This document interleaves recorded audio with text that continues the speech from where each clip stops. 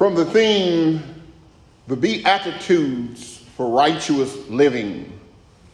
The Beatitudes for Righteous Living. Our text this morning, Matthew chapter 5, the first 12 verses. Matthew chapter 5, the first 12 verses. And I'm going to take these in a teaching setting this morning more so. Ushers, you may be seated. This morning, we want to look at the Beatitudes for Righteous Living. Let us pray. Father, we bless you. We praise you this morning. We thank you for this hour. We thank you for this moment. We thank you for these that have come to worship, to praise, to edify, magnify, glorify, and most of all, to receive your word. And we bless you now. We ask you to come to the presence of the Holy Spirit and teach us, guide us, give us wisdom and knowledge to apply these principles to our lives as we go from day to day. We thank you, we bless you, and we praise you. And all God's people said, amen. Amen. In verse number 1, we find in the Beatitudes, blessed are the poor in spirit, for theirs is the kingdom of heaven. Amen. What does it mean? What does it mean to be blessed? To be blessed is to have special favor, mercy, benefit, or blessings of liberty from God above. It is to have and to be bestowed upon us happiness and joy that is invoked by God, our Elohim.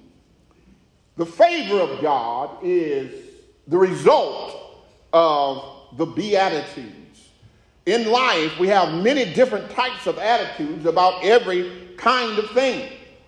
But whatever we go through and experience in life, we must be aware of what's going on around us and how it affects us as children of God. Because what affects us determines our responses and our behavior. The attitude sometimes is reflected by the event. So many things can happen in our lives and we can have many experiences. However, it's not what happened to us. It is how we respond to it that makes all of the difference as to our attitude and our behavior. So 10% of what happens affects us. But 90% of that is our response or our attitude and behaviors as a result of whatever we might experience. The word attitude is derived from the Latin word beatus. It is means being blessed or favored by God. The Beatitudes emphasize that God's blessings are being bestowed upon all believers. God allowed the rain to fall on the just as well as the unjust.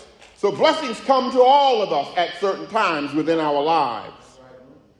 Martin Luther King said, let us not seek to sanctify or satisfy our thirst for freedom by drinking from a cup of bitterness and hatred. Quote, unquote. So Martin Luther King in his death is still being remembered for the things that he told and taught us along the way. The Word of God tells us, blessed are the poor in spirit. What does it mean to be poor in spirit?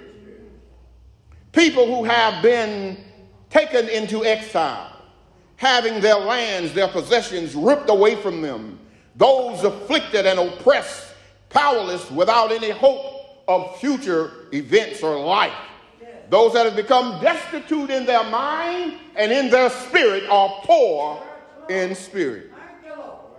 Those that are intensified by the poverty that life sometimes presents to them. Those that are delivered into bondage for reasons beyond their own control. And those who are ridiculed are those who have issues with being poor in spirit. But the Bible says they are blessed, favored by God.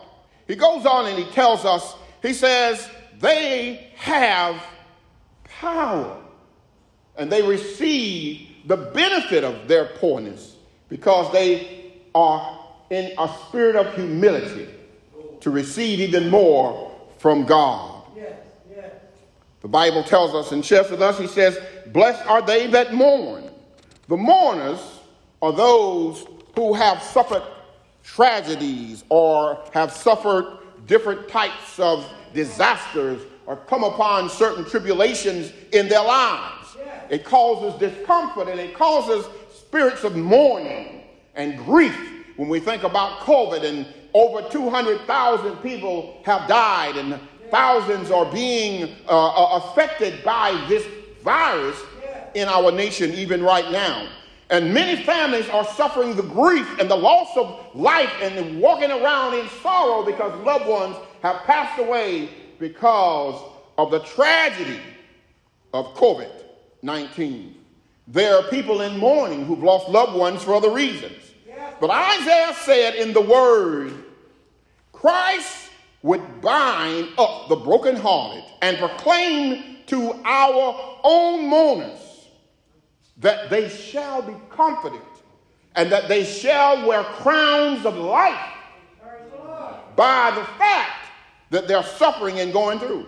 Isaiah said in 40 verse number 1, comfort ye my people, saith God. Christ is going to comfort those who mourn. Those who mourned do it with a desire and a feeling of hope for their future. He tells them, you will overcome. He goes on, he said, blessed are the meek, for they shall inherit the earth.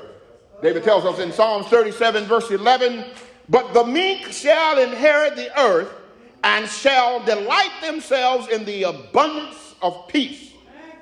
Those who have special gentleness and self-control are the meek. Those who flee and stay far from malice and condescending of spirits of ungodliness, they are the humble. The ones who put their faith and trust in God are the meek. Numbers tells us in 12 and verse number 3, now the man Moses was very meek above all the men which were upon the face of the earth. Meekness will allow you to experience the blessings of God. How do we get there? What happens? We don't use the things that the world uses. For the world's idea is to exploit you or to oppress you or to keep you down or to keep you looking at other people. Some people want to have authority and seize power over you. We have that situation going on in this country right now with a president that refuses to concede the race. He wants to usurp power and authority and control, be a dictator. But that's not what God's plan is for America. His plan is for us to unite and become one nation with freedom, respect for all mankind. That's what the Word of God teaches us. He said, live by the Spirit, walk by the Spirit, and you won't do the things of the flesh. How does one become meek? Meekness and gentleness is a part of the fruit of the Spirit in the book of Galatians, the 5th chapter. And verse 23 tells us these words, meekness and temperance, there is no law against those behaviors. So when you have meekness and temperance, God is going to bless you. He'll keep you meek. Don't get the big head, but stay meek and humble before God. Meekness is a product in the life of the believer, and it comes through the power and the presence of the Holy Spirit. Those who walk by faith of God and trust Him walk in secure meekness before our Father. Word of God tells us, he goes on, he said, blessed are they which do hunger and thirst after righteousness. See, the soul of man, the spirit of man, the mind of man has to look for some things, has to search out some things. In Psalm 63, O God, thou art my God. Early will I seek thee. My soul thirsts for thee. My flesh It says, longeth for thee in a dry and thirsty land where there is no water. He says, I thirst, I hunger, I seek after, I search for thee, for thou art the God of my what? Salvation. Thou art the eternal one, the holy one, the awesome and loving divine one. And all of my hope and all of my trust is in thee, the word of God tells us and shares with us. He said, the word of God tells us to thirst and hunger after righteousness. It must be a constant cry out for satisfaction. Those that seek the fullness of God are those who seek to do the will of God. They are the ones who walk in righteousness. They hunger day and night for the things of God. It is a passion within them to walk in the righteousness and the purity of God's word. The saints of God should be thriving for the hunger and the thirst of God's word. The more you read it, the more you fellowship, and the more you spend time in the word, the more that desire becomes stronger and stronger and stronger and more forceful in your life. And you want to do whatever it takes to please the living God, to please the Savior, and to live a righteous life before him. They do righteous works, and they live a righteous and a holy life. Then it says the way to hunger and thirst for righteousness is developed by your spiritual walk. The way you yield yourself to God and allow his power and his presence to fill your life and use you for his glory. That's when it gets back to working in the different auxiliaries and doing things in the house of God and doing things outside of the house of God that bring what? Glory and praise unto his name. That's what we are all here for, to give him praise, to give him glory. But most of all, to go out and tell a dying, lost world that God is real and that he's holy and he's pure and he's seeking you. And he wants you to turn your life, what? Back to him. That's what the word of God tells us and shares with us. Your work is founded upon a righteous life through the power and the presence of the Holy Spirit of God. He said, blessed are the merciful, for they will what? Have mercy. Yes. So in order to have mercy, you have to be merciful. Right. And the word tells us and shares with us, it is imperative that we be merciful. Because we all have been somewhere in our lives where we didn't want to be. But somebody showed us mercy. Right. Stories told of this old man. He's in the scripture, and he gets himself in a situation with all of these debts that he owes to the king. And the king comes and he says, listen, he says, I want everybody that owe me to come to me and bring me what they owe me. And this man, he had owed millions of dollars to this king. And the king says, I'm going to have you arrested and put in prison unless you can pay me. He falls down on his knees and he begs the king to be patient with him and have mercy on him, and he will give him everything that he owns. Yes. King thought about it for a few minutes and he said, you know what? I'm just going to forgive the debt. He releases him and let him go. He goes down the street a couple of blocks, sees another person that owes him just a few dollars, grips him by the throat, harms him, beats him up, and throw him in jail and says, stay there till you can pay me the few dollars that you owe me. Everybody finds out about it and runs back to the king and tells the king, King, this man that you forgave millions of dollars now are running around, have beat up another man that owed him just a few dollars and thrown him in jail. The king was angry. He sent for him, had him arrested, him and his family, and thrown in jail till he could pay the debt. Your behavior, your actions, being merciful is so imperative. You see, you find fault with everybody. We can't find fault with everybody. We got to realize we're all a subject to things that we've experienced in life that people have been merciful to us about. He tells us and shares with us a little bit more. He said, the meek or the merciful are those who will show mercy to the fellow citizens. When you show mercy, he says, you are blessed. You have my favor. You have my blessings on your life. Because you're what? Merciful. You don't go run around mistreating and being mischievous and doing things that are ungodly to those who haven't had or cannot do the things that you require or want them to do. Amen. He tells us. Then he says, blessed are the pure in heart, for they have a special appointment, and they shall what? See God. Your heart must be pure, not full of envy, not full of rage. See, impurities come from the mind. It is in the mind where things begin to develop. The more you think about a thing, the more it can bother you if it's something negative. If it's something not positive, it can bother you and aggravate you. The late Norman Vincent Peale said, there is a power in positive thinking, positive imaging, positive ideas, things that will bless you and move you forward in the things of God. Reverend Peale said, the power of positive thinking begins when you focus your attention on your relationship with God. And as you focus on God, guess what he does?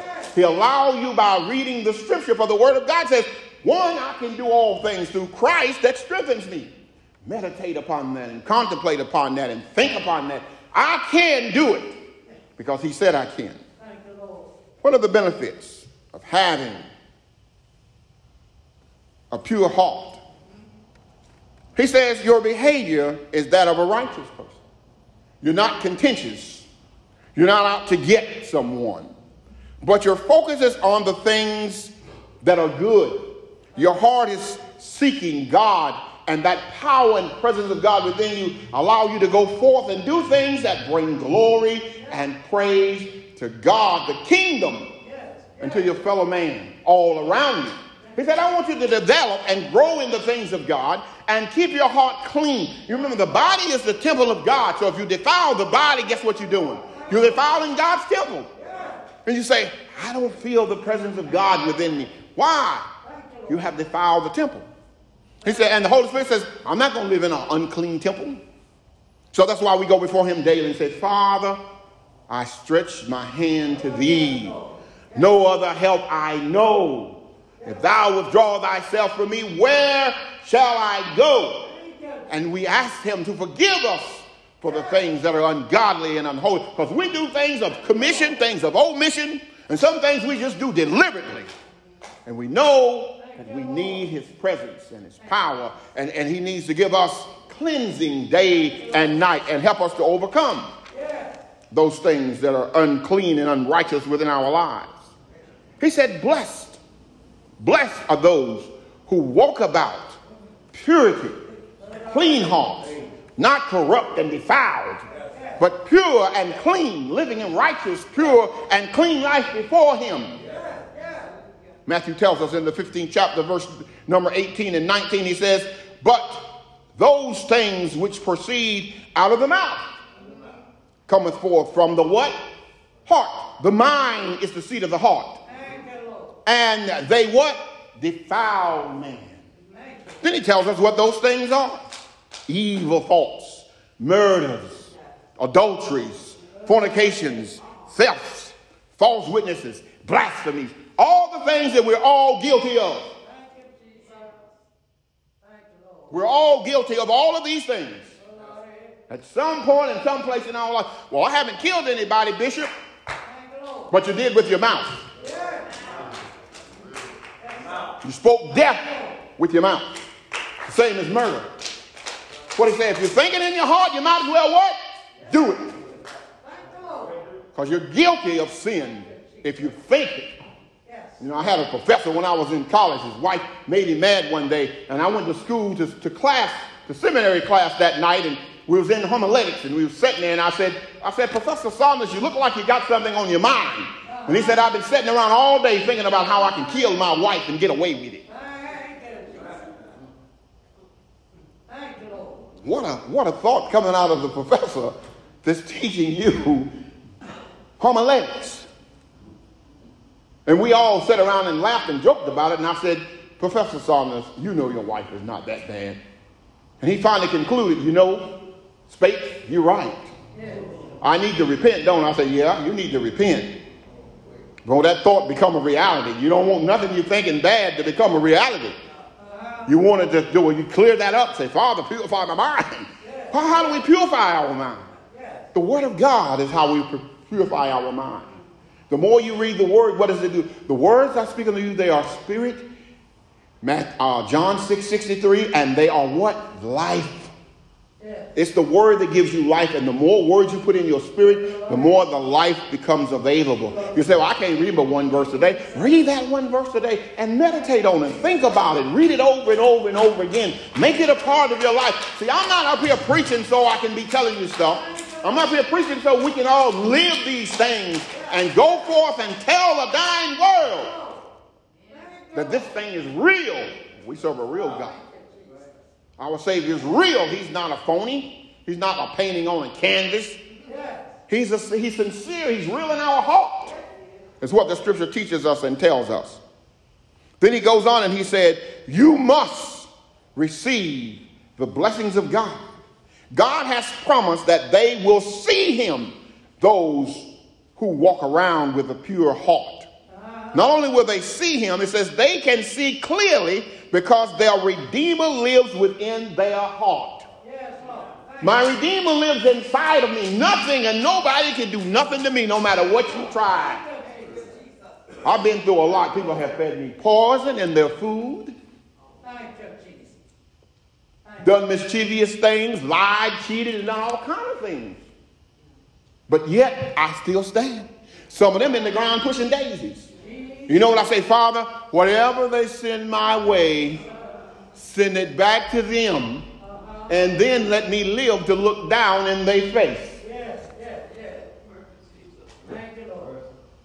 God will protect you. He will watch over you. When God anoints your life for his purpose, nobody can do nothing to hurt or harm you no matter how they try.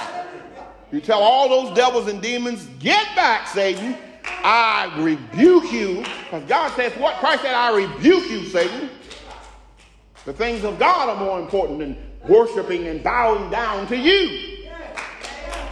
So when I worship and praise him, the last thing on my mind is what I'm going to get from a kingdom in the earth. Well, I have a royal kingdom, streets paved with gold. I have a mansion in the sky. I have liberty and eternal life in a city where the light of the city is Christ, my Savior. Why in the world would I bow to Satan in the earth? He says, what? They will see God. Keep your heart pure. Walk in the ways of righteousness and of God. If you make a mistake, ask for forgiveness. That's what he tells us. Bless all the merciful. Bless all the pure in heart. Bless all the peacemakers. Peacemaker is a person who helps others, who deal with conflict, who reach out with the power and with ideas for peaceful resolutions and solutions to the things that they are going through or what they are experiencing. Peacemakers are those that come in and create harmony and break the fighting and restore order in the things of God. See, there's fighting in the church, but God sends the peacemaker in and says, look, enough is enough. And he disrupts the disorder in his house and demands those responsible to get out. He says, my house shall be called what? The house of prayer. You've made it a den of thieves. Get out of my house. See, when God steps in, no matter what you try, you're going to lose. You're going to fail. When God says, I've had enough of you, he'll move you out of the way. That's why it's important that you always strive to be a peacemaker. When we had the things that was going on in this church, and I was getting calls from every direction. People would worry about the church. Don't worry about no preacher. I'm just a vessel. My job is to serve. And when I get beyond what God has called me to do, it's time for me to step away and let somebody else take over. Because it's not about the health of the preacher, it's about the health of the church. It's about the development and the growth of the spiritual body of Christ. And when I forget what my role is, what my position is, God says, get out of the way. Remember Moses? God told Moses when Israel was in the wilderness and they were complaining, we needed water, we need water. God said, go and speak to that rock. Moses went over there and took his staff and struck it. And God said, because you did that, you will not go into the promised land. And he buried him on top of the mountain. And to this day, nobody knows where Moses was buried. But God buried him. He said, I'm not letting you go in there because you disobeyed my order. When you get in the way, God knows how to move you. People get angry. You angry? You ain't angry with God, with the person. You angry with God. God moves somebody out of the way. You angry with God whenever you stay away. And you walk around with that art in your heart, but you angry with God. You're not angry with the preacher. You ain't mad at me because I'll pray for you. Father, help them. They know not what they do. That's what Christ said. They murdered him on the cross. He said, they know not what they do. Forgive them. When Christ came to redeem Israel, and the Jews got angry with him and had him put to death, he was coming for them. Coming to say, you're going to kill your Savior. How about that? Or crucify him, string him up and hang him on the cross because you don't think he ought to do it. That's not what God put us in the earth for. He said for you to go forth, bear fruit. He said, I have chosen you that you may go forth and bear fruit, and that your fruit may remain, that whatsoever you ask in my name, I will give it to you. St. John 15 and 16. That was the sermon, that was the initial verse I used when I did my first sermon in 1989, June 11th in St. John Baptist Church in Lake City, South Carolina. That was the first sermon, a chosen vessel. I was over 30 years ago. I still remember to this day like it was yesterday. When God chooses you and puts you in a place, he does it for a reason. Because he sees my people are dying on the vine. They're not getting my word. And when people are not getting the word of God, God gets concerned. See, you don't serve a Savior that's not concerned about your soul. And when he moves somebody out of the way, he do it because he's what? Concerned about your soul. Your soul is more important to God than anything anybody can do for you. And when you get angry with God and say, God, that's not right. That shouldn't have happened that way. Who are you? You're not God. Where were you when God set the moon in the sky? Where were you when he called the sun into existence? Where were you when he flung the stars in the heavens and say, set right there? Where were you? And who are you to instruct God? Bow down to him and worship. That's the only place you have before God. That's all of us. We must bow down and worship him. Give him glory and praise for what he's doing. Let's wrap this up. He tells us, he said, bless all the peacemakers, for they are important to the kingdom of God. He said the peacemakers will be called the sons or the children of God, those who deal and overcome adversities and conflicts, those who walk in righteousness and stand firm on the things that God tells them to do, those who may be going through things in the earth like imprisonment, persecutions, executions that cost them their very life. Remember Hitler? He killed 6 million Jews because of their faith. But even before that, if you go back about 5,000 years, millions and millions and millions of Hebrews were killed and destroyed in ships and boats coming to this country because of their faith, because they wanted to live their freedom and enjoy their lives in their nation. But because of oppression and because of people rising up and trying to overthrow them and destroy them and split the nation and saying that Israel will not be a nation anymore. Goes and get imposters and takes them to Jerusalem and Israel and put them in there and say, these are the chosen people of God. And the real chosen people of God are in nations all around the world. God says, I'm going to send you into every nation around the world. And when the time is right, I'm going to call you forth. And the world will know that you are my chosen vessels. You are a peculiar people. You are priests and priestesses. You are somebody. Rise up and be who I've chosen and called you to be. He tells us, blessed are ye when men shall revile you and persecute you and say all manner of evil against you falsely. Now notice the operative part of that. Falsely. See, if you're guilty, then it's not falsely. You got a president running around here that's guilty, and he hollering somebody's done something falsely that hasn't happened. That's not true. God says, blessed are ye when men revile. What does it mean to revile?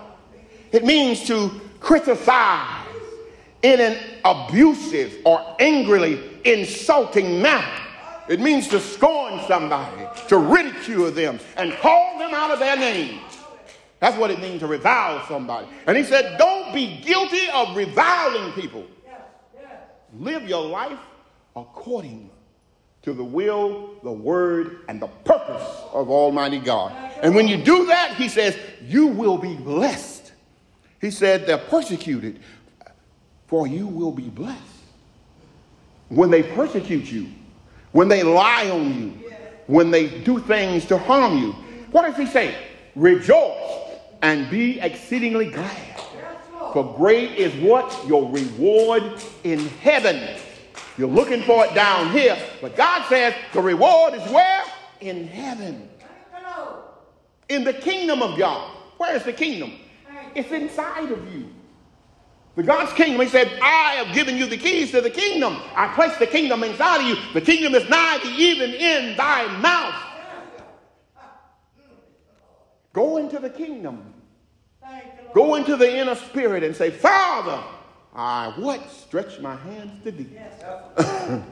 I'm being ridiculed. I'm being persecuted. I'm being lied on and cheated and stolen from.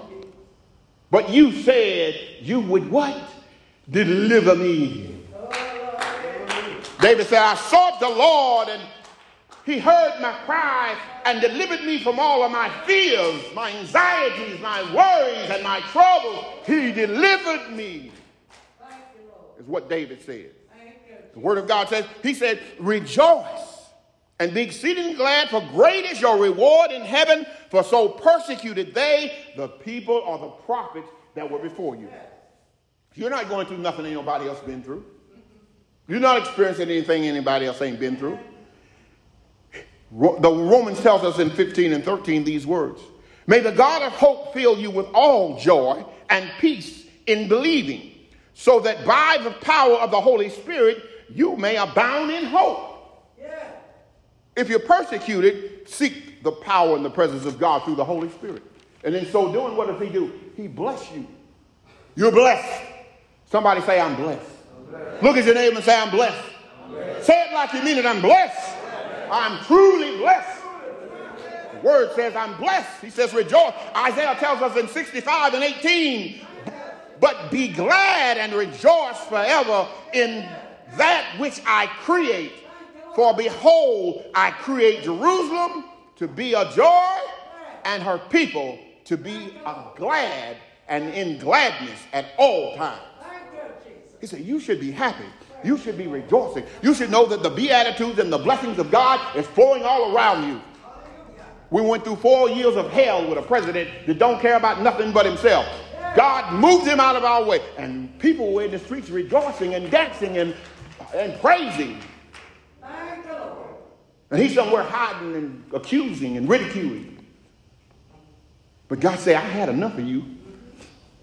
You say you're the chosen one. I'm going to show you that you're not. I'm going to move you out of the way. And we should be rejoicing.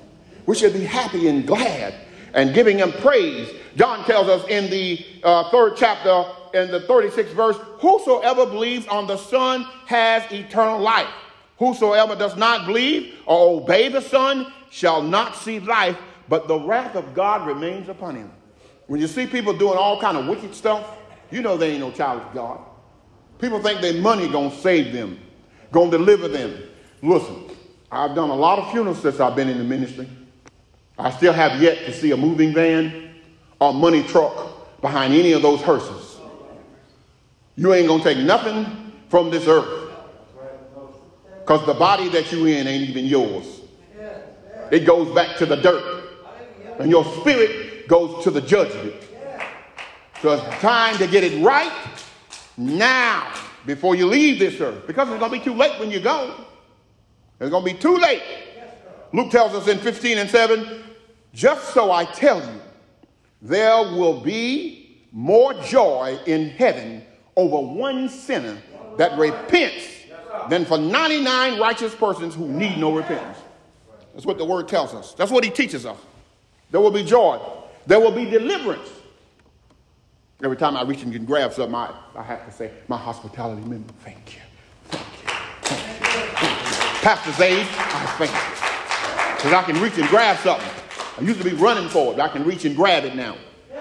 Closing this, he tells us, Psalms 128 tells us, blessed are all who fear the Lord, who walk in obedience to him.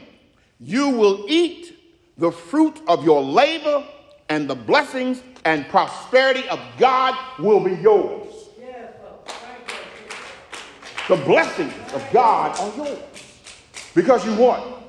You are rooted and grounded in the things of God, and you live your life according to his will and his purpose on a daily matter, on a daily basis. For whatever he desires in your heart and in your life, you are there to what? Make sure that his power, his presence is manifesting in your life. He said, you are the blessed. The righteous are the blessed. Those that seek him are the blessed. Those that desire him are the blessed. Those that wait upon the Lord shall renew their strength. They shall mount up with wings as eagles. They shall run and not be weary. They shall walk and not faint. For they are the seed, the chosen, and the blessed of the Most High. May God bless you today. May heaven smile upon you. Let us stand for a word of prayer. Father, we bless you for this message. We bless you for this word. We bless you for this opportunity to share this message on the Beatitudes, on the blessings that only you can give unto us. We pray that this message will accomplish that for which thou hast sent it, and please the mind and the heart of the Most High, our eternal Savior. We bless you this morning. We praise you for this message, and we ask that it will minister to our hearts days, weeks, and months to come. Let us apply these principles to our lives and live them out, that you would be glorified by what we are doing. We thank you for this opportunity. We thank you for this ministry. We praise you. Now we pray for that sinner man, that sinner woman that may not know you in the free part of their sins. And we pray for their soul salvation, that they would confess that you are Lord to the glory of God, our Savior, our Messiah, our righteous anointed Lord, and that they would call you and ask you to come into their hearts and be Lord of their lives. We bless you. We thank you for a harvest. We decree and declare a harvest in this place.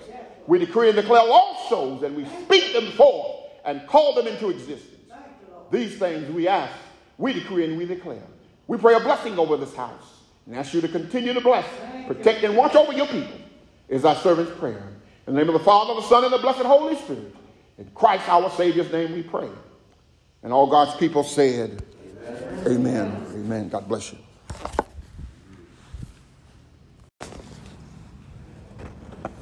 Our message this morning coming from the book of 1 Timothy.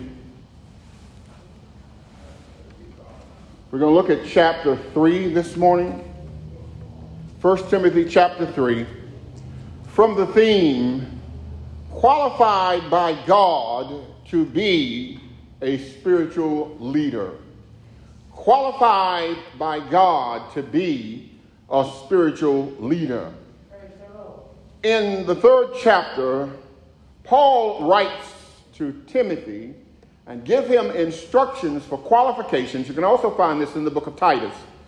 But he gives him instructions and what he needs to know and what needs to happen to qualify people in the church for spiritual leadership. Verse 1 says, "This is a true saying, if a man desire the office of an elder, he desires a good work. An elder then must be blameless, the man of one wife, diligent, sober, and of good behavior, given to hospitality, apt to teach, not given to wine nor striker, not greedy of filthy lure, but patient, not a brawler, not covetous, one that rules well his own house, having his children in subjection with all gravity. For if a man know not how to rule his own house, how shall he take care of the called out assembly or the house of God? Not a novice, lest being lifted up with pride he fall into condemnation of the devil. Moreover, he must have a good report of them that are without, lest he fall into a reproach and snares of the devil. Likewise must the deacons be grave, not double-tongued, not given to much wine, not greedy of filthy lure, holding the mystery of the belief in a pure conscience. And let these first be proved, then let them use the office of a deacon, being found blameless." He said, "Let even so must they have one wife, not slanderers, sober, and faithful in all things. And let the deacons be the men of one wife, ruling their own children and their own house well. For they that have used the office of a deacon well purchase to themselves a good degree and a great boldness in the belief which is in Christ Jesus." Let us pray. We bless you this morning, our Father, Elohim, for this hour, for this morning, for this message. We pray now that you just minister to our hearts. We invite you through the power and the presence of the Holy Spirit. Give us wisdom, give us knowledge. Bring back to our heart and our mind those things that will build your kingdom of righteousness. Help us as leaders to walk according unto your will and your way and your word, and use it for the glory of God. Go out and tell other men, women, boys, and girls that you are Lord, to the glory of God, and that we must follow in your footsteps for eternal promise of salvation. These blessings we ask now, decree and declare by faith. In your most holy name we pray. And all of God's people said, amen. God bless you. God bless you. A leader is one who influences and serves others out of the interest in their lives, so that they may accomplish God's purpose for being on this planet. Christ himself called 12 men apostles. He trained and ordained them, qualified them, and sent them forth to carry the gospel into the world. There are certain principles that qualify a leader or a person seeking to be a leader. The number one qualification is love. The love of God must fill their heart and be released from their heart to others who they serve. A leader is one who serves. Number two, they must be modest or humble. They can't be boastful, proud, or arrogant. But they must have a humble heart, a humble spirit, in order to be an effective spiritual leader.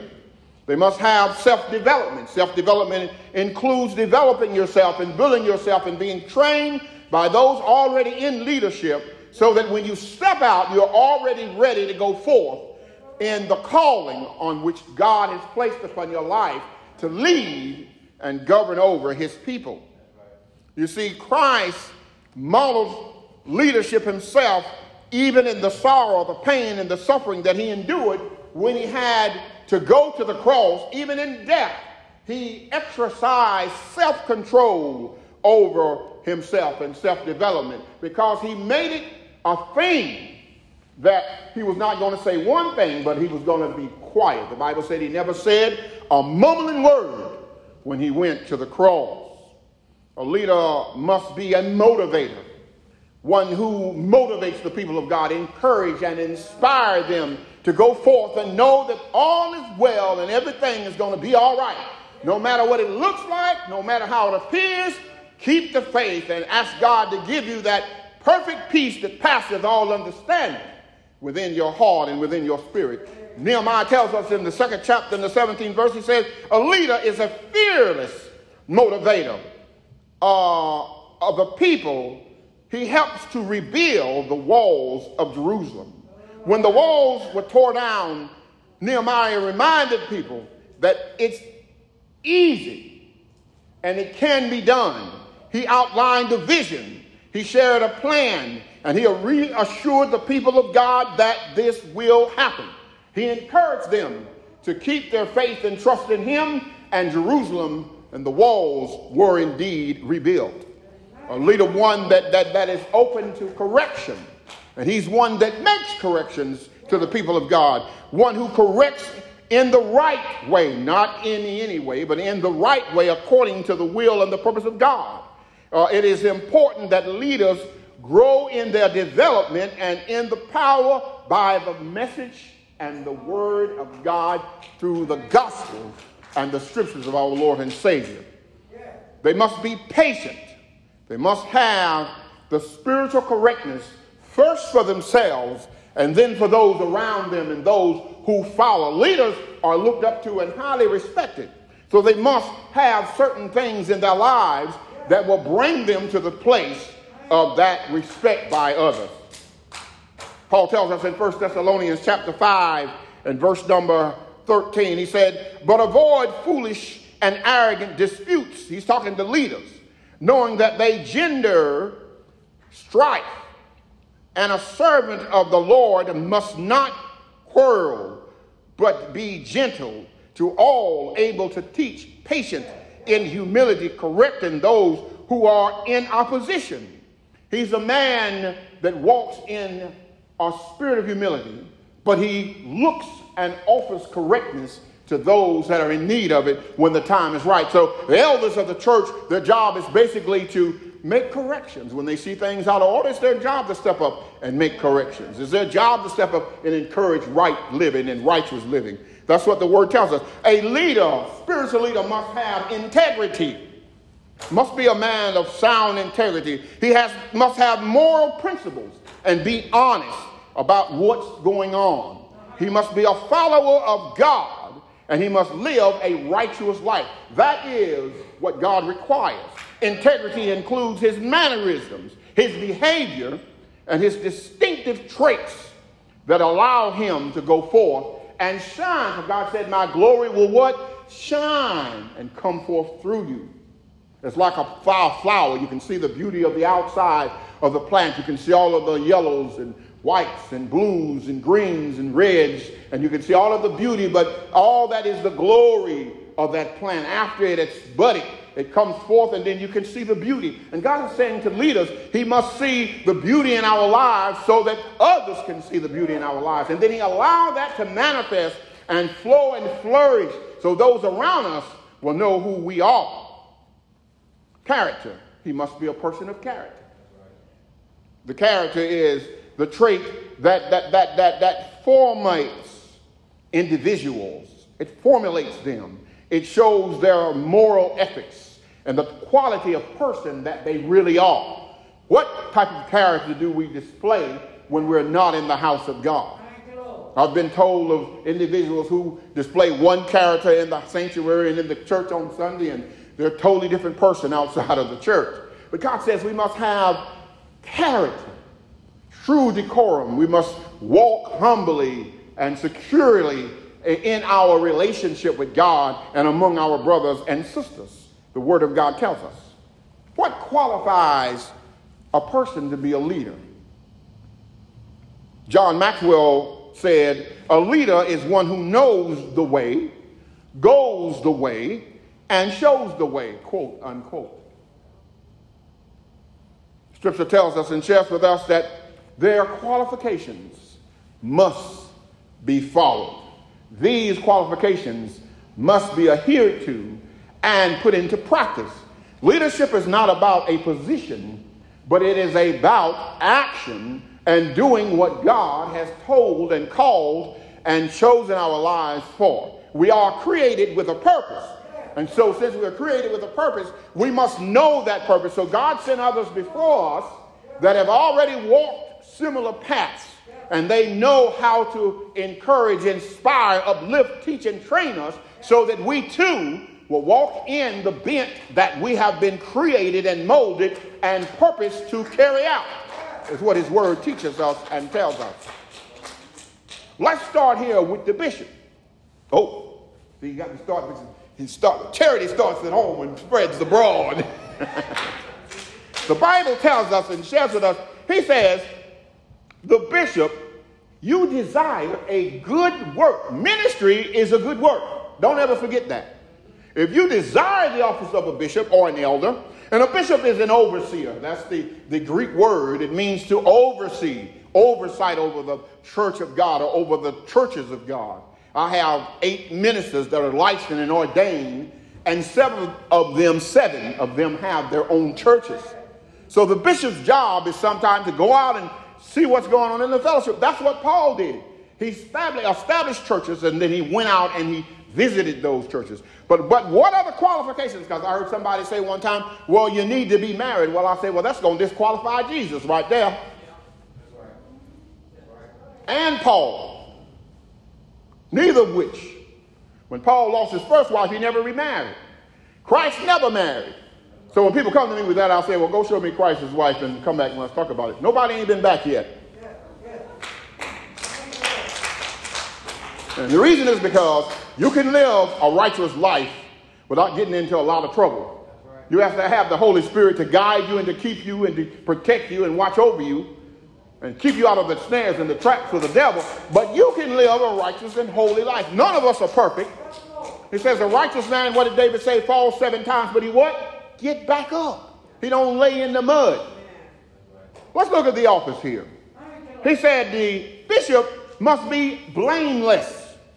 A man of one wife, if he chooses to marry, he should have one wife. This is the scripture. Verse number 2. He must be vigilant. What is vigilance? It is he has to have and show care for the work of ministry. He must be sober and of good behavior. What is sober? It's not being sober from drinking liquor, but he must have common sense and know how to care about the things of God and for the people of God. That's what he talks about when he said be sober. And he says of good behavior. Don't be raging and keeping stuff up. You know, walk in your calling and do the things that God has ordained and orchestrated you to do. He goes on and he says, not only that, he says he is a teacher of the principles of God. He's not given to wine. In other words, he don't overindulge. He's not a striker, a violent person. You can't be violent and say I'm a child of God. You can't be holy one day and then going off and calling people names and talking them down the next day and being violent and coming up against the people of God who God has orchestrated you. The pastor is a shepherd. The bishop is an overseer. The elder's job is to make sure that you're taught and trained in ministry. That's the calling of the offices. The Bible tells us and shares with us, I'm glad the Holy Spirit reminded me of those because I looked at them recently and I couldn't remember them. But God will bring back to our remembrance those things that we have studied. The Word of God tells us and shares with us, he says, he is not greedy of filthy lure. It's not about money with him. It's about serving the people of God and seeing to the things of God and making sure that the house of God and the kingdom of God is in good hands. You got wolves running in God's house trying to overshadow and overpower congregations and take over the church. And God says, I didn't send wolves, I sent shepherds to watch over my sheep and to make sure that they're being fed and taken care of. Let's go a little bit further with this. He says, he is one of patience, not a brawler. A brawler is somebody who always want to fight and keep stuff stirred up. He's not covetous, always wanting what other people have. And it says, and he's one that rules his own house well and have his own children in subjection with all gravity. That means that they are very serious about their family. They are very serious about the behavior of their children and the house of God. That's what gravity is all about. Be serious. Don't be running around acting like a child. What did the scripture say this morning? When I was a child, I acted like a child, but when I became a man, I what? Put away childish things. God says leaders are not childish. It's good to have fun and enjoy yourself, but also remember, you have to be serious when the time is right. The scripture said, what? There's a time for everything. And even a time to be serious about the matters and the business of God and his church. Scripture goes on and tells us this person is one who knows exactly what he needs to be doing. He's one who knows how to carry out the office of God. The ESV translation says, he's not a drunkard, not violent, but gentle, not quarrelsome, not a lover of money. He should be patient, not a brawler, not covetous, rule his own house, having his children in subjection with all gravity or control. For if a man know not how to rule his own house, how shall he take care of the house of God? If you can't do what you need to do and take care of yourself and your business, how are you going to take care of God's business? God didn't call ministers. He said the minister, the preacher, the pastor, the bishop, the overseer, and their families ought to be good examples of what the body of Christ and the fellowship of God should look like. They are followers of the gospel, and they serve the same Savior that they teach and preach about. Christ himself said in John 15 and 16, now I think I mentioned this last Sunday, ye have not chosen me, but I have chosen you and ordained you that you should go and bring forth fruit, and that your fruit should remain, that whatsoever you ask of the Father in my name, he may give it to you. So you're not without doubt, without the things that you need. God says, ask me and I'll give it to you. So that's why you should be about the business of the kingdom, the business of the work of God. Pastors, teachers, elders, overseers. We must be about God's business. People are hurting, they're suffering, they're going through. And we're busy with football and all other kind of crazy things that don't have anything to do with the hurting hearts and minds of people who are suffering and going through things that they need relief and deliverance from. Look at the rest of that verse. Verse number 6 says, he's not a novice, a new convert. That's what a novice is. You can't put a new convert in a position of authority when he's not been properly trained to do it. A deacon, a pastor, no leader. He has to be trained. You have to go through what you go through, the training, so that when you get to the position, you've already gone through the levels of steps needed to be there. I started in the church at the back door ushering, sang on the choir, went into Sunday school class, then taught the Sunday school class, then became the superintendent of the youth Sunday school department, then went to playing the organ and played with the choirs, and after I did that, I went into ministry. So you got to work your way up through the ranks, and you've got to be properly trained. Went to seminary, sat under the pastor for several years, learned the word of God, applied the word of God, lived the word of God, and then go out and what? Preach it and teach it. That's what he's saying. You can't be a new convert talking about God called you to be a bishop. That's a lie. Or a pastor. You don't even have any training. You don't even know what the office is all about. But he says you can't be a novice, a convert, a new convert, unless you be lifted up with pride and fall into condemnation of the devil. Because pride will take you over if you're not ready when you go into positions of leadership. That's why whenever you get that promotion on the job, people look up to you, but you still got to be humble. You still got to keep decorum. Don't get the big head or become arrogant. You've got to be a person of humility and walk in your calling. He said, walk worthy of the vocation wherewith ye are called. If somebody advances you in the workplace, then you need to walk worthy because they have seen something inside of you that have allowed them to say, look, I have a better position and I think you qualify for it. And if you don't qualify for it, you have the character that we need in that position. We're going to send you and let you be trained. See, that's how companies work. That's how they do in the church. We watch and observe members of the church and we see their behavior and their lifestyle and we make a decision, brother. Chairman come to the pastor, I think brother so-and-so need to be put on trial for deacon. And we make that decision through the board and the congregation, and that's what happens. Same thing in the business world. They see you behaving. They say, "Whoop, I think we can use him somewhere else."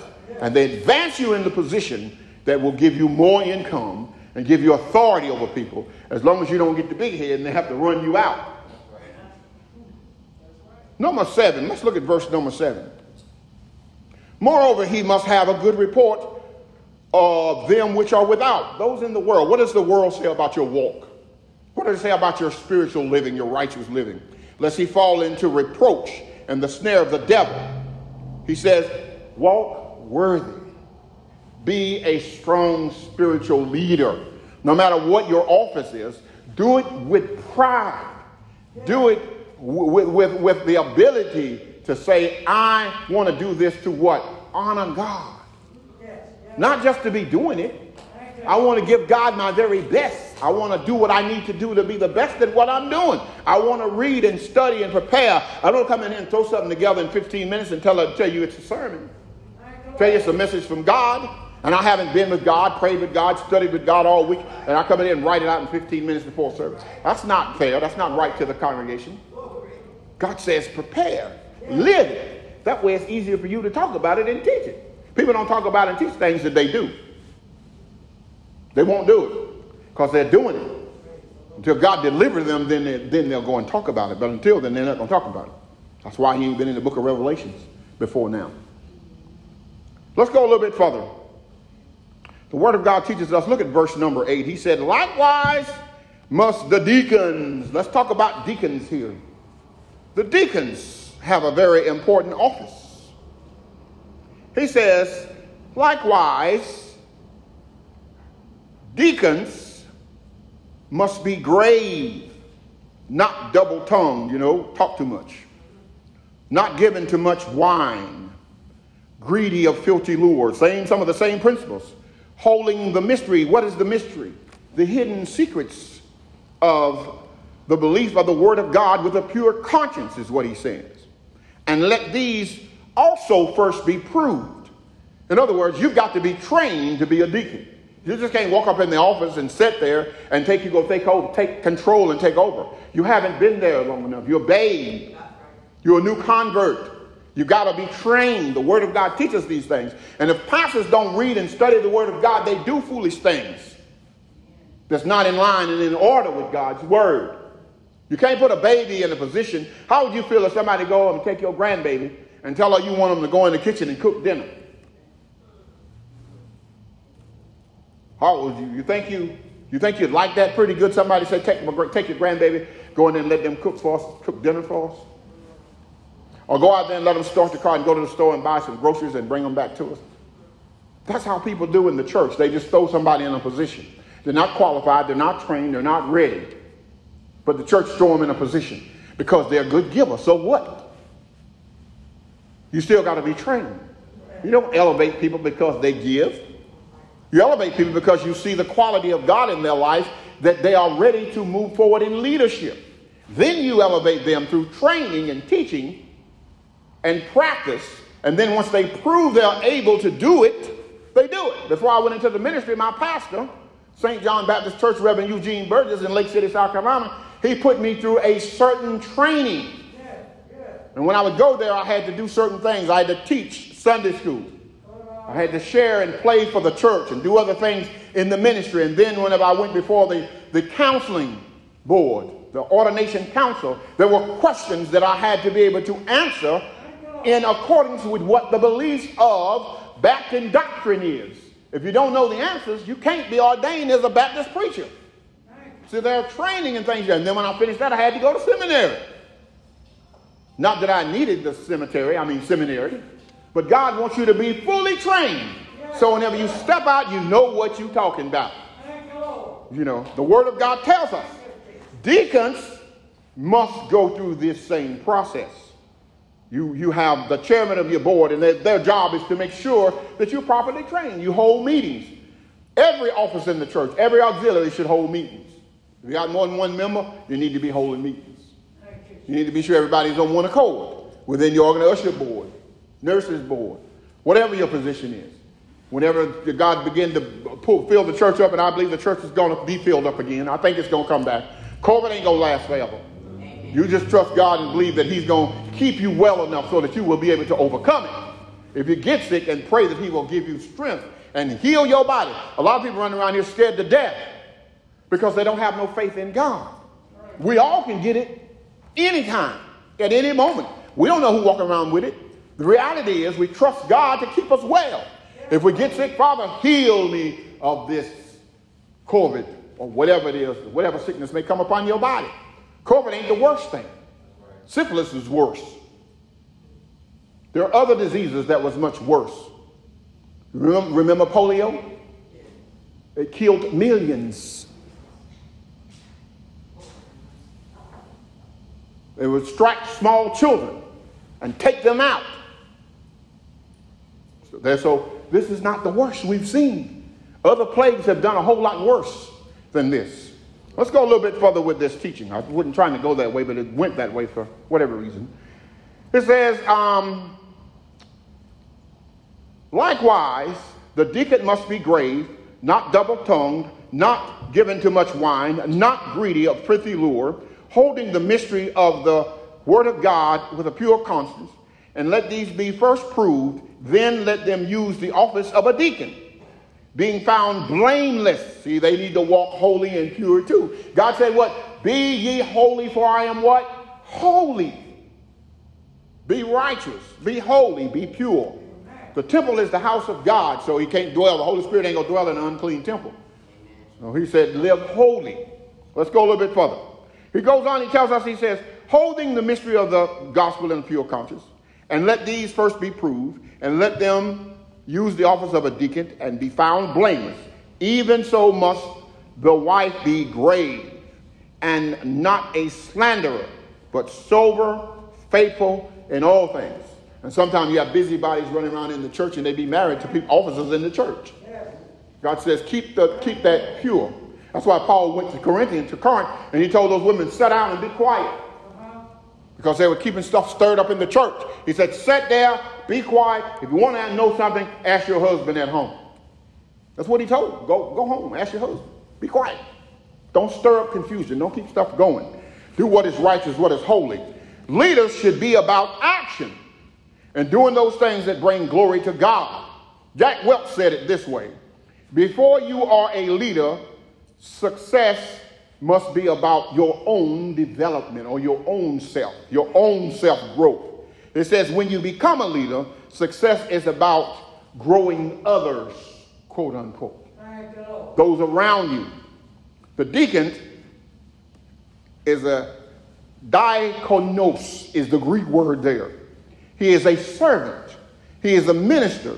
This word is recorded 29 times in the New Testament. It delegates and appoints a member of the local congregation ordained to assist in the serving and the order of the administration and materials of the body of Christ. In Acts, the 6th chapter, we find in the first 7 verses the story about this. The men of God, the apostles, were so busy with work, with spiritual work in the church. They were so busy doing things in the church and helping with the spiritual side of things that the widows, some of the widows in the city was going unlacking. They didn't have food and they didn't have alms and the things that they needed. And the apostles realized that there were people that was going without because they were so busy with spiritual things. And they made a decision and they chose 7 men among them, full of the Holy Spirit, set apart, trained them, and told them to take over the administrative part of the church and run that part of it so they can continue to focus on spiritual things. That's how that came about. It was orchestrated through the church.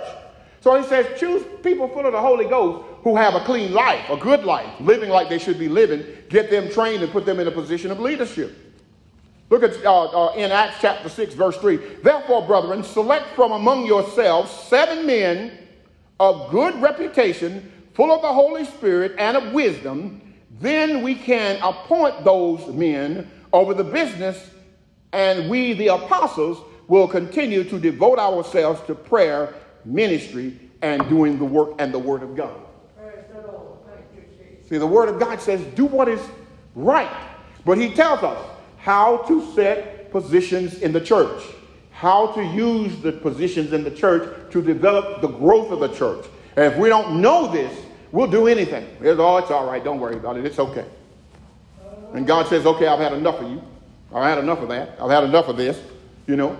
And then he started doing his own thing. God is what I meant. He is the orator. He is omnipotent, meaning he's all-knowing.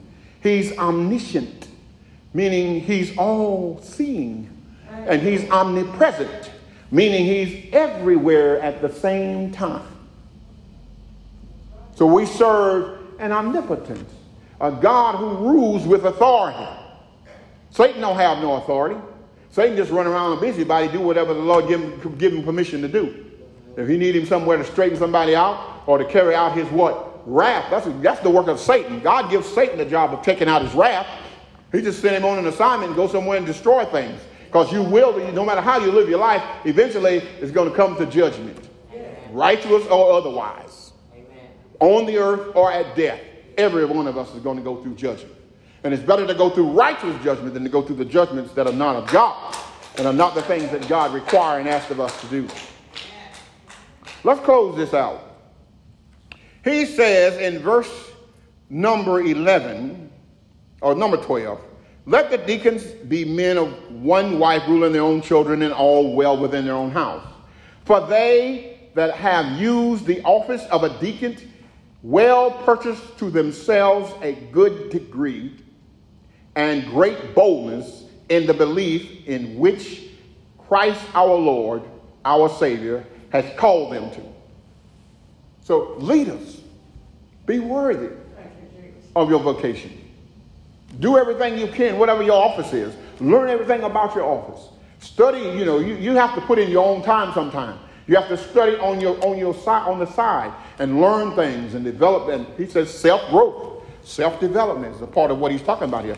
Even Christ, when he was our Messiah, the Savior of the world, he did his own training. But he came from where? The Father, who instilled in him everything that he needed. And he was sitting in the church at 12 in the temple teaching grown people at 12 years of age. He was a teacher. He was an instructor, one who ruled and one who spoke with authority. And everybody said, where did this man get this authority? How does he get this power? Where does it come from? But God was empowering him and infusing him with power to go forth and be the Savior, the Messiah. He grew up in his position. He started at 12, but he didn't even get to his ministry until he was what? 30 years of age. And he ministered strongly for 3 years, healing the sick, raising the dead, casting out devils and demons, and doing those things that God required. See, he was appointed, chosen and appointed by the Father to come to this earth to show us the way of salvation. That's what he came for. And once he had done that, his work was finished here on earth. Guess what happened? It was time. He went to the cross to pay for our sins, to redeem us from the state of sin and from all of our transgressions and all the things that we do. Oh, just imagine. Thousands of years ago, Christ knew you would be sitting here this morning. So what did he do? He prepared your heart so you would be here. He prepared your mind so you would be here. He prepared you for this exact message because this small group of people will eventually be a large group of people. And God wants us to be ready so when that manifests, when that happens, training has to be done took place. We can't be being trained when people start coming in. When God starts manifesting and letting the doors open and letting people come to fellowship and worship, we don't need to be being trained. It's too late then. He needs to have us ready in position so when he manifests his glory and his power and send the world, because they coming, they going to turn to the church before this is all over. Because they're going to need the church. They'll need the church before they need the government. That day is coming and it's right around the corner, as my sister's mom can say. It's right around the corner that they're going to need the church of God with some of the stuff that's going on in the world. They're going to turn to the church. And it's not going to be no one little preacher up there praying every time they have a meeting in Congress or in the Senate. It's going to be the church. It's not going to be those political leaders. God's going to send people, ordained people, filled with the Holy Spirit and anointed with power to go forth and bring lost souls back into the fold. That's the job of the shepherd. He said, go ye into all the world and teach all nations, baptizing them in the name of the Father and of the Son and of the Holy Spirit. And he said, teach them to observe all things whatsoever I have commanded you. That was the instructions he gave the apostles. And he said, lo, I'll be with you even unto the end of the age. He said, don't worry. I'm with you. I got this. What you worried about? What you concerned about? I got you. I'm with you. If God be for you, who in the world can be against you? Paul said what? We are more than conquerors.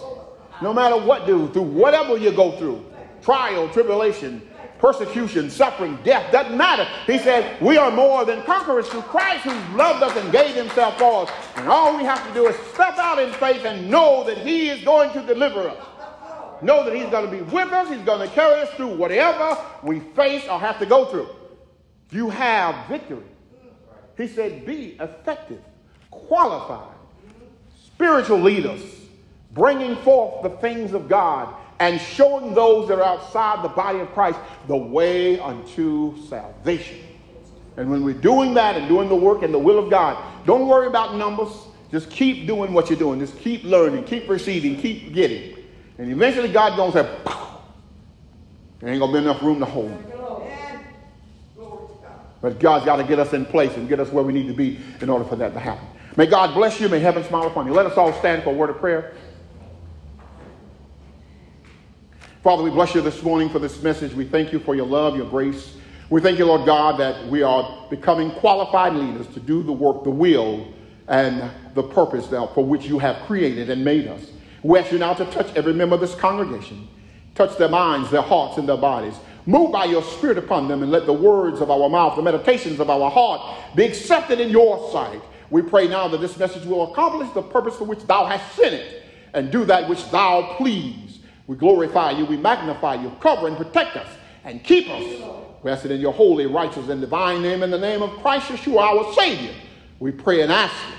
And all of God's people say, amen. God bless you this morning.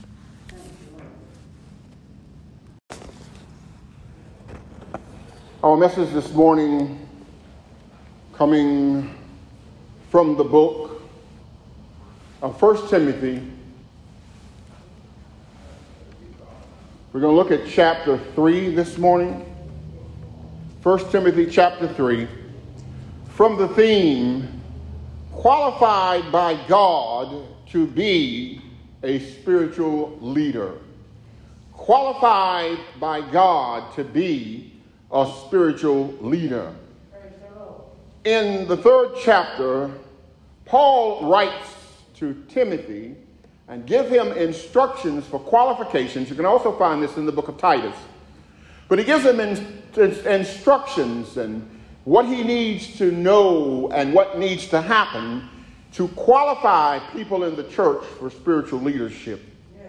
Verse 1 says, this is a true saying, if a man desire the office of an elder, he desires a good work. An elder then must be blameless, the man of one wife, diligent, sober, and of good behavior, given to hospitality, apt to teach, not given to wine nor striker, not greedy of filthy lure, but patient, not a brawler, not covetous, one that rules well his own house, having his children in subjection with all gravity. For if a man know not how to rule his own house, how shall he take care of the called out assembly or the house of God? Not a novice, lest being lifted up with pride he fall into condemnation of the devil. Moreover, he must have a good report of them that are without, lest he fall into a reproach and snares of the devil. Likewise must the deacons be grave, not double-tongued, not given to much wine, not greedy of filthy lure, holding the mystery of the belief in a pure conscience. And let these first be proved, then let them use the office of a deacon, being found blameless. He said, let even so must they have one wife, not slanderous, sober, and faithful in all things. And let the deacons be the men of one wife, ruling their own children and their own house well. For they that have used the office of a deacon well purchase to themselves a good degree and a great boldness in the belief which is in Christ Jesus. Let us pray. We bless you this morning, our Father, Elohim, for this hour, for this morning, for this message. We pray now that you just minister to our hearts. We invite you through the power and the presence of the Holy Spirit. Give us wisdom, give us knowledge. Bring back to our heart and our mind those things that will build your kingdom of righteousness. Help us as leaders to walk according unto your will and your way and your word, and use it for the glory of God. Go out and tell other men, women, boys, and girls that you are Lord, to the glory of God, and that we must follow in your footsteps for eternal promise of salvation. These blessings we ask now, decree and declare by faith. In your most holy name we pray. And all of God's people said, amen. God bless you. God bless you. A leader is one who influences and serves others out of the interest in their lives so that they may accomplish God's purpose for being on this planet. Christ himself called 12 men apostles. He trained and ordained them, qualified them, and sent them forth to carry the gospel into the world. There are certain principles that qualify a leader or a person seeking to be a leader. The number one qualification is love. The love of God must fill their heart and be released from their heart to others who they serve. A leader is one who serves. Number two, they must be modest or humble. They can't be boastful, proud, or arrogant. But they must have a humble heart, a humble spirit, in order to be an effective spiritual leader. They must have self-development. Self-development includes developing yourself and building yourself and being trained by those already in leadership so that when you step out, you're already ready to go forth in the calling on which God has placed upon your life to lead and govern over his people. You see, Christ models leadership himself even in the sorrow, the pain, and the suffering that he endured when he had to go to the cross. Even in death, he exercised self-control over himself and self-development because he made it a thing that he was not going to say one thing, but he was going to be quiet. The Bible said he never said a mumbling word when he went to the cross.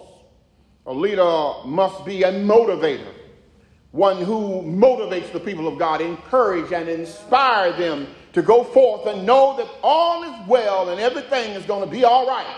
No matter what it looks like, no matter how it appears, keep the faith and ask God to give you that perfect peace that passes all understanding within your heart and within your spirit.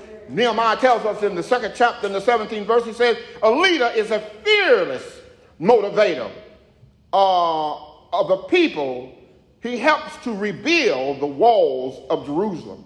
When the walls were torn down, Nehemiah reminded people that it's easy and it can be done. He outlined a vision. He shared a plan, and he reassured the people of God that this will happen. He encouraged them to keep their faith and trust in him, and Jerusalem and the walls were indeed rebuilt. A leader, one that is open to correction, and he's one that makes corrections to the people of God, one who corrects in the right way, not in any way, but in the right way according to the will and the purpose of God. It is important that leaders grow in their development and in the power by the message and the word of God through the gospel and the scriptures of our Lord and Savior. They must be patient. They must have the spiritual correctness first for themselves and then for those around them and those who follow. Leaders are looked up to and highly respected. So they must have certain things in their lives that will bring them to the place of that respect by others. Paul tells us in 1 Thessalonians chapter 5 and verse number 13, he said, but avoid foolish and arrogant disputes. He's talking to leaders, knowing that they gender strife, and a servant of the Lord must not quarrel, but be gentle to all, able to teach, patient in humility, correcting those who are in opposition. He's a man that walks in a spirit of humility, but he looks and offers correctness to those that are in need of it when the time is right. So the elders of the church, their job is basically to make corrections. When they see things out of order, it's their job to step up and make corrections. It's their job to step up and encourage right living and righteous living. That's what the word tells us. A leader, spiritual leader, must have integrity. Must be a man of sound integrity. He must have moral principles and be honest about what's going on. He must be a follower of God, and he must live a righteous life. That is what God requires. Integrity includes his mannerisms, his behavior, and his distinctive traits that allow him to go forth and shine. For God said, my glory will what? Shine and come forth through you. It's like a flower. You can see the beauty of the outside of the plant. You can see all of the yellows and whites and blues and greens and reds, and you can see all of the beauty, but all that is the glory of that plant. After it's budded, it comes forth, and then you can see the beauty. And God is saying to leaders, he must see the beauty in our lives so that others can see the beauty in our lives. And then he allow that to manifest and flow and flourish so those around us will know who we are. Character. He must be a person of character. The character is the trait that formates individuals. It formulates them. It shows their moral ethics and the quality of person that they really are. What type of character do we display when we're not in the house of God? I've been told of individuals who display one character in the sanctuary and in the church on Sunday, and they're a totally different person outside of the church. But God says we must have character. True decorum. We must walk humbly and securely in our relationship with God and among our brothers and sisters. The Word of God tells us.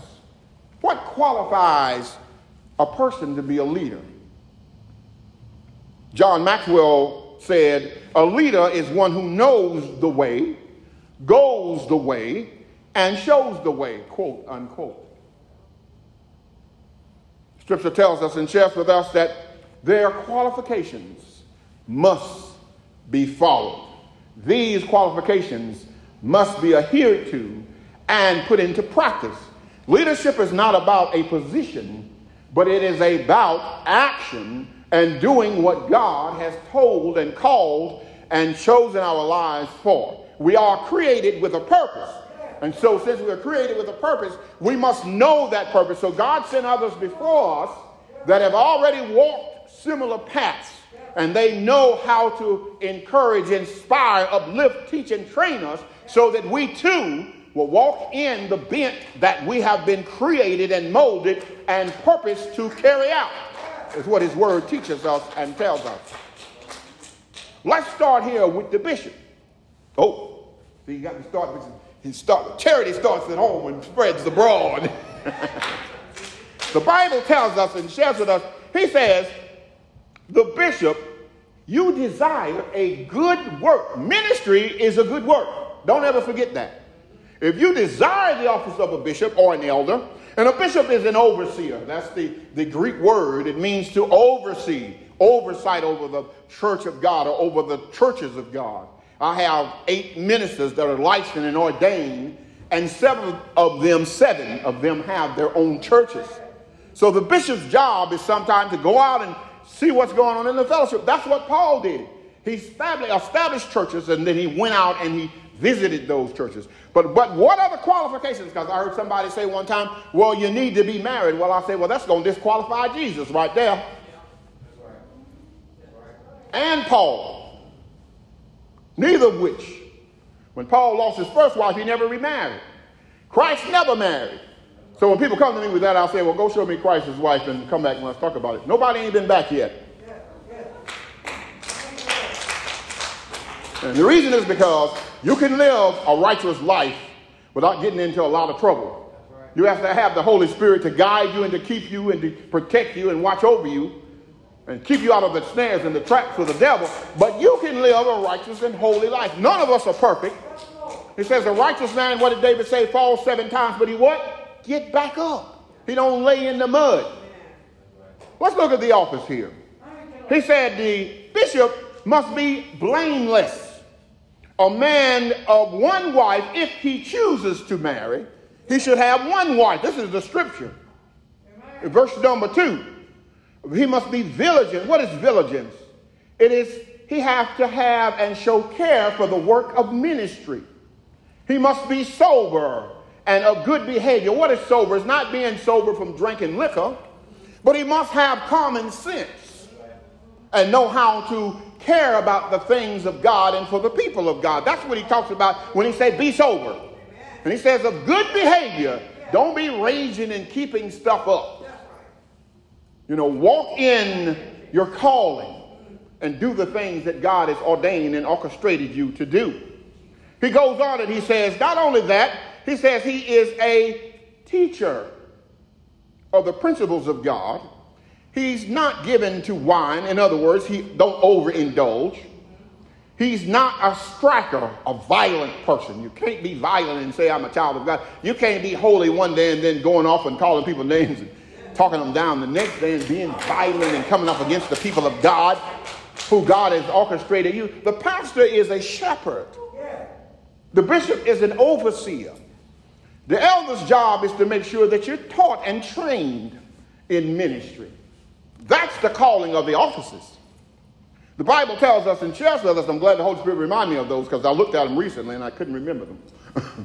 But God will bring back to our remembrance those things that we have studied. The Word of God tells us and shares with us, he says, he is not greedy of filthy lure. It's not about money with him. It's about serving the people of God and seeing to the things of God and making sure that the house of God and the kingdom of God is in good hands. You got wolves running in God's house trying to overshadow and overpower congregations and take over the church. And God says, I didn't send wolves, I sent shepherds to watch over my sheep and to make sure that they're being fed and taken care of. Let's go a little bit further with this. He says, he is one of patience, not a brawler. A brawler is somebody who always want to fight and keep stuff stirred up. He's not covetous, always wanting what other people have.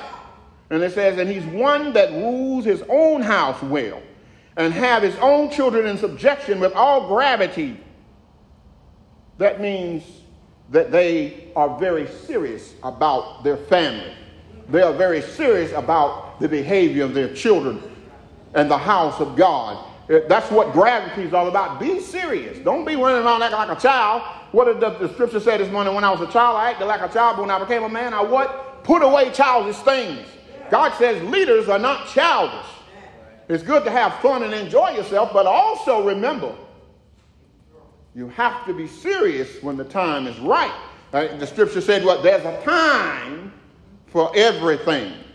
And even a time to be serious about the matters and the business of God and his church. Scripture goes on and tells us this person is one who knows exactly what he needs to be doing. He's one who knows how to carry out the office of God. The ESV translation says he's not a drunkard, not violent, but gentle, not quarrelsome, not a lover of money.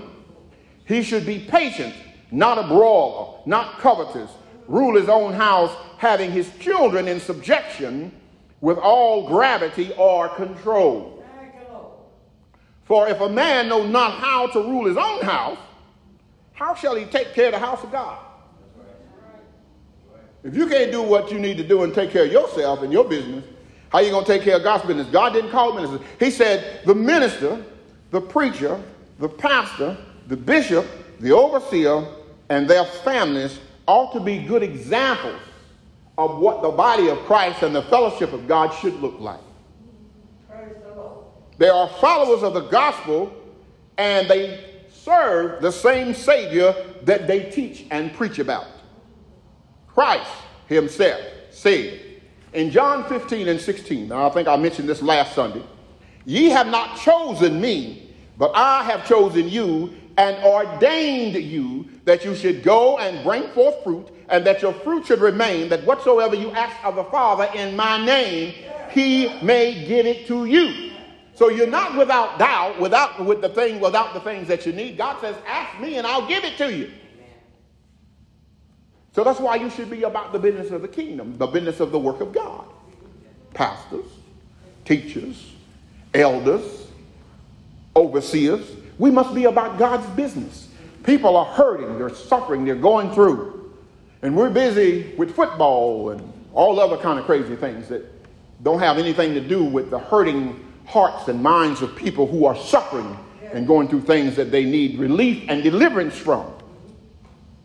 Look at the rest of that verse. Verse number 6 says, he's not a novice, a new convert. That's what a novice is.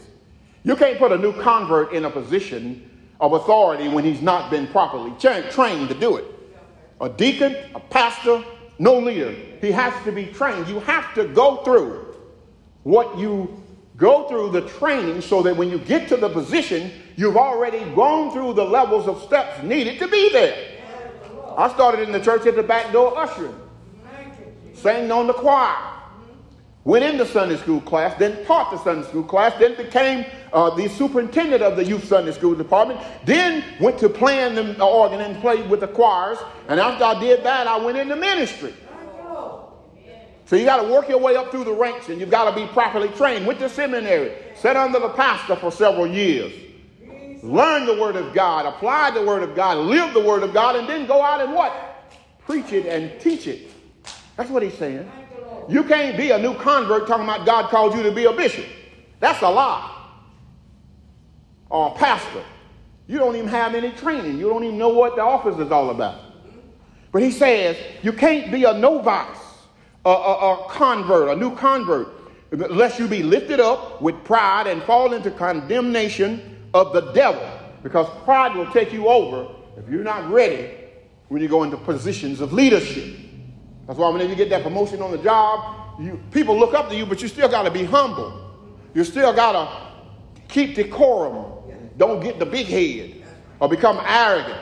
You've got to be a person of humility and walk in your calling. He said, walk worthy of the vocation wherewith you are called. If somebody advances you in the workplace, then you need to walk worthy, because they have seen something inside of you that have allowed them to say, look, I have a better position and I think you qualify for it.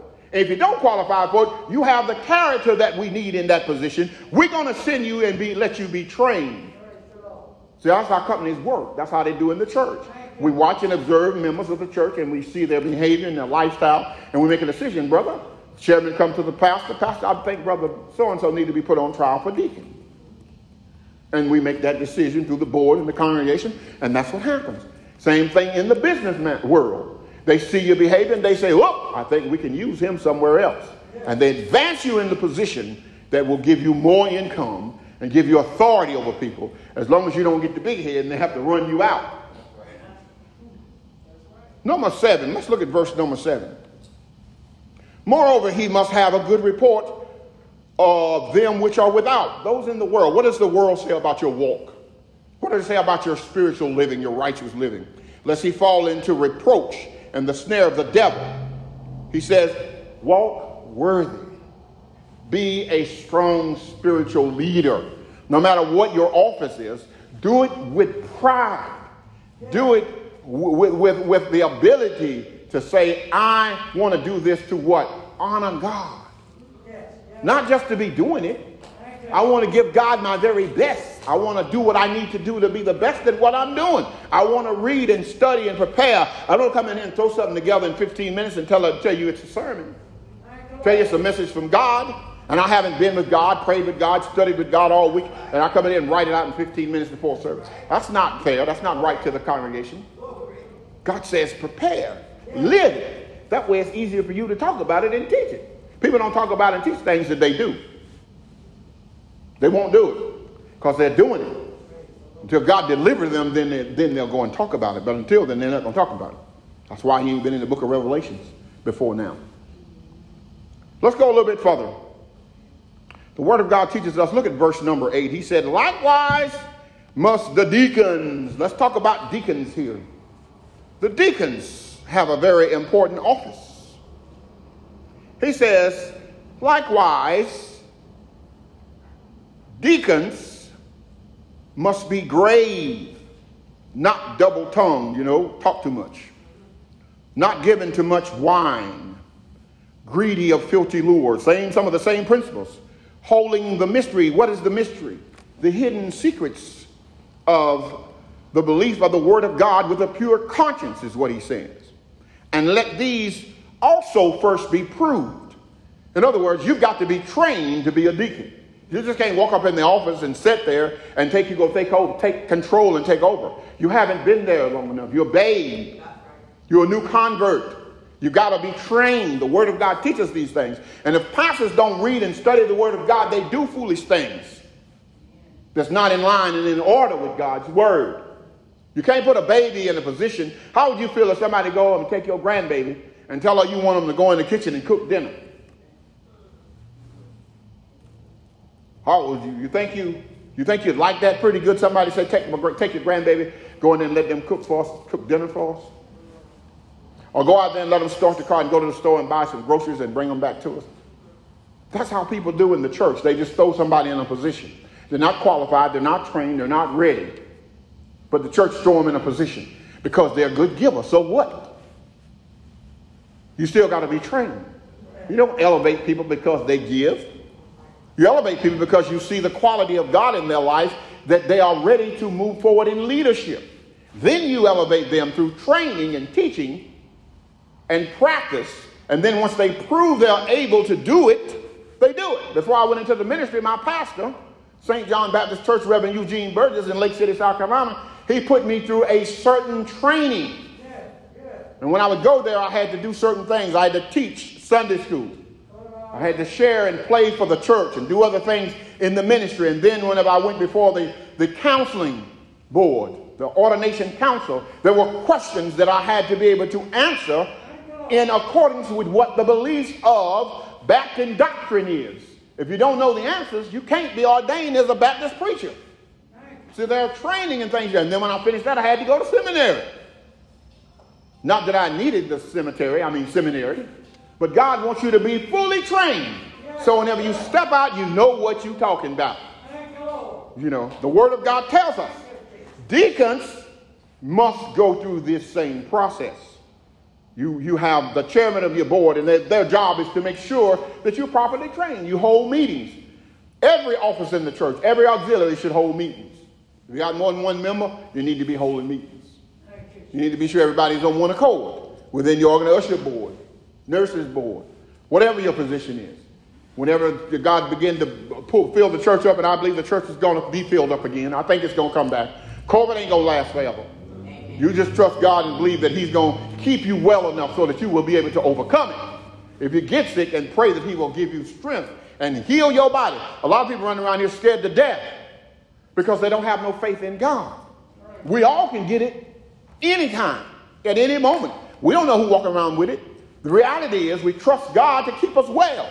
If we get sick, Father, heal me of this COVID or whatever it is, whatever sickness may come upon your body. COVID ain't the worst thing. Syphilis is worse. There are other diseases that was much worse. Remember polio? It killed millions. It would strike small children and take them out. So this is not the worst we've seen. Other plagues have done a whole lot worse than this. Let's go a little bit further with this teaching. I wasn't trying to go that way, but it went that way for whatever reason. It says, likewise, the deacon must be grave, not double-tongued, not given to much wine, not greedy of filthy lure, holding the mystery of the word of God with a pure conscience, and let these be first proved, then let them use the office of a deacon, being found blameless. See, they need to walk holy and pure too. God said what? Be ye holy, for I am what? Holy. Be righteous, be holy, be pure. The temple is the house of God, so he can't dwell. The Holy Spirit ain't going to dwell in an unclean temple. So he said, live holy. Let's go a little bit further. He goes on, he tells us, he says, holding the mystery of the gospel in a pure conscience, and let these first be proved, and let them use the office of a deacon and be found blameless. Even so must the wife be grave, and not a slanderer, but sober, faithful in all things. And sometimes you have busybodies running around in the church and they be married to people, officers in the church. God says, keep that pure. That's why Paul went to Corinth, and he told those women, sit down and be quiet. Because they were keeping stuff stirred up in the church. He said, sit there, be quiet. If you want to know something, ask your husband at home. That's what he told them. Go home, ask your husband. Be quiet. Don't stir up confusion. Don't keep stuff going. Do what is righteous, what is holy. Leaders should be about action and doing those things that bring glory to God. Jack Welch said it this way: before you are a leader, success must be about your own development or your own self-growth. It says when you become a leader, success is about growing others, quote unquote, those around you. The deacon is a diakonos, is the Greek word there. He is a servant. He is a minister. This word is recorded 29 times in the New Testament. It delegates and appoints a member of the local congregation ordained to assist in the serving and the order of the administration and materials of the body of Christ. In Acts, the 6th chapter, we find in the first 7 verses the story about this. The men of God, the apostles, were so busy with work, with spiritual work in the church. They were so busy doing things in the church and helping with the spiritual side of things that the widows, some of the widows in the city, was going unlacking. They didn't have food and they didn't have lambs and the things that they needed. And the apostles realized that there were people that was going without because they were so busy with spiritual things. And they made a decision, and they chose 7 men among them, full of the Holy Spirit, set apart, trained them, and told them to take over the administrative part of the church and run that part of it so they can continue to focus on spiritual things. That's how that came about. It was orchestrated through the church. So he says, choose people full of the Holy Ghost who have a clean life, a good life, living like they should be living, get them trained and put them in a position of leadership. Look at in Acts chapter 6, verse 3. Therefore, brethren, select from among yourselves 7 men of good reputation, full of the Holy Spirit and of wisdom. Then we can appoint those men over the business, and we, the apostles, will continue to devote ourselves to prayer, ministry, and doing the work and the word of God. See, the word of God says, do what is right. But he tells us how to set positions in the church, how to use the positions in the church to develop the growth of the church. And if we don't know this, we'll do anything. It's all right. Don't worry about it. It's okay. And God says, okay, I've had enough of you. I've had enough of that. I've had enough of this, And then he started doing his own thing. God is what I mean. He is the orator. He is omnipotent, meaning he's all-knowing. He's omniscient, meaning he's all-seeing. And he's omnipresent, meaning he's everywhere at the same time. So we serve an omnipotence, a God who rules with authority. Satan don't have no authority. Satan just run around a busybody, do whatever the Lord give him permission to do. If he need him somewhere to straighten somebody out or to carry out his wrath, that's the work of Satan. God gives Satan the job of taking out his wrath. He just sent him on an assignment and go somewhere and destroy things. Because no matter how you live your life, eventually it's going to come to judgment. Righteous or otherwise. Amen. On the earth or at death. Every one of us is going to go through judgment. And it's better to go through righteous judgment than to go through the judgments that are not of God and are not the things that God requires and asks of us to do. Let's close this out. He says in verse number 11, or number 12, let the deacons be men of one wife, ruling their own children, and all well within their own house. For they that have used the office of a deacon well purchased to themselves a good degree and great boldness in the belief in which Christ our Lord, our Savior, has called them to.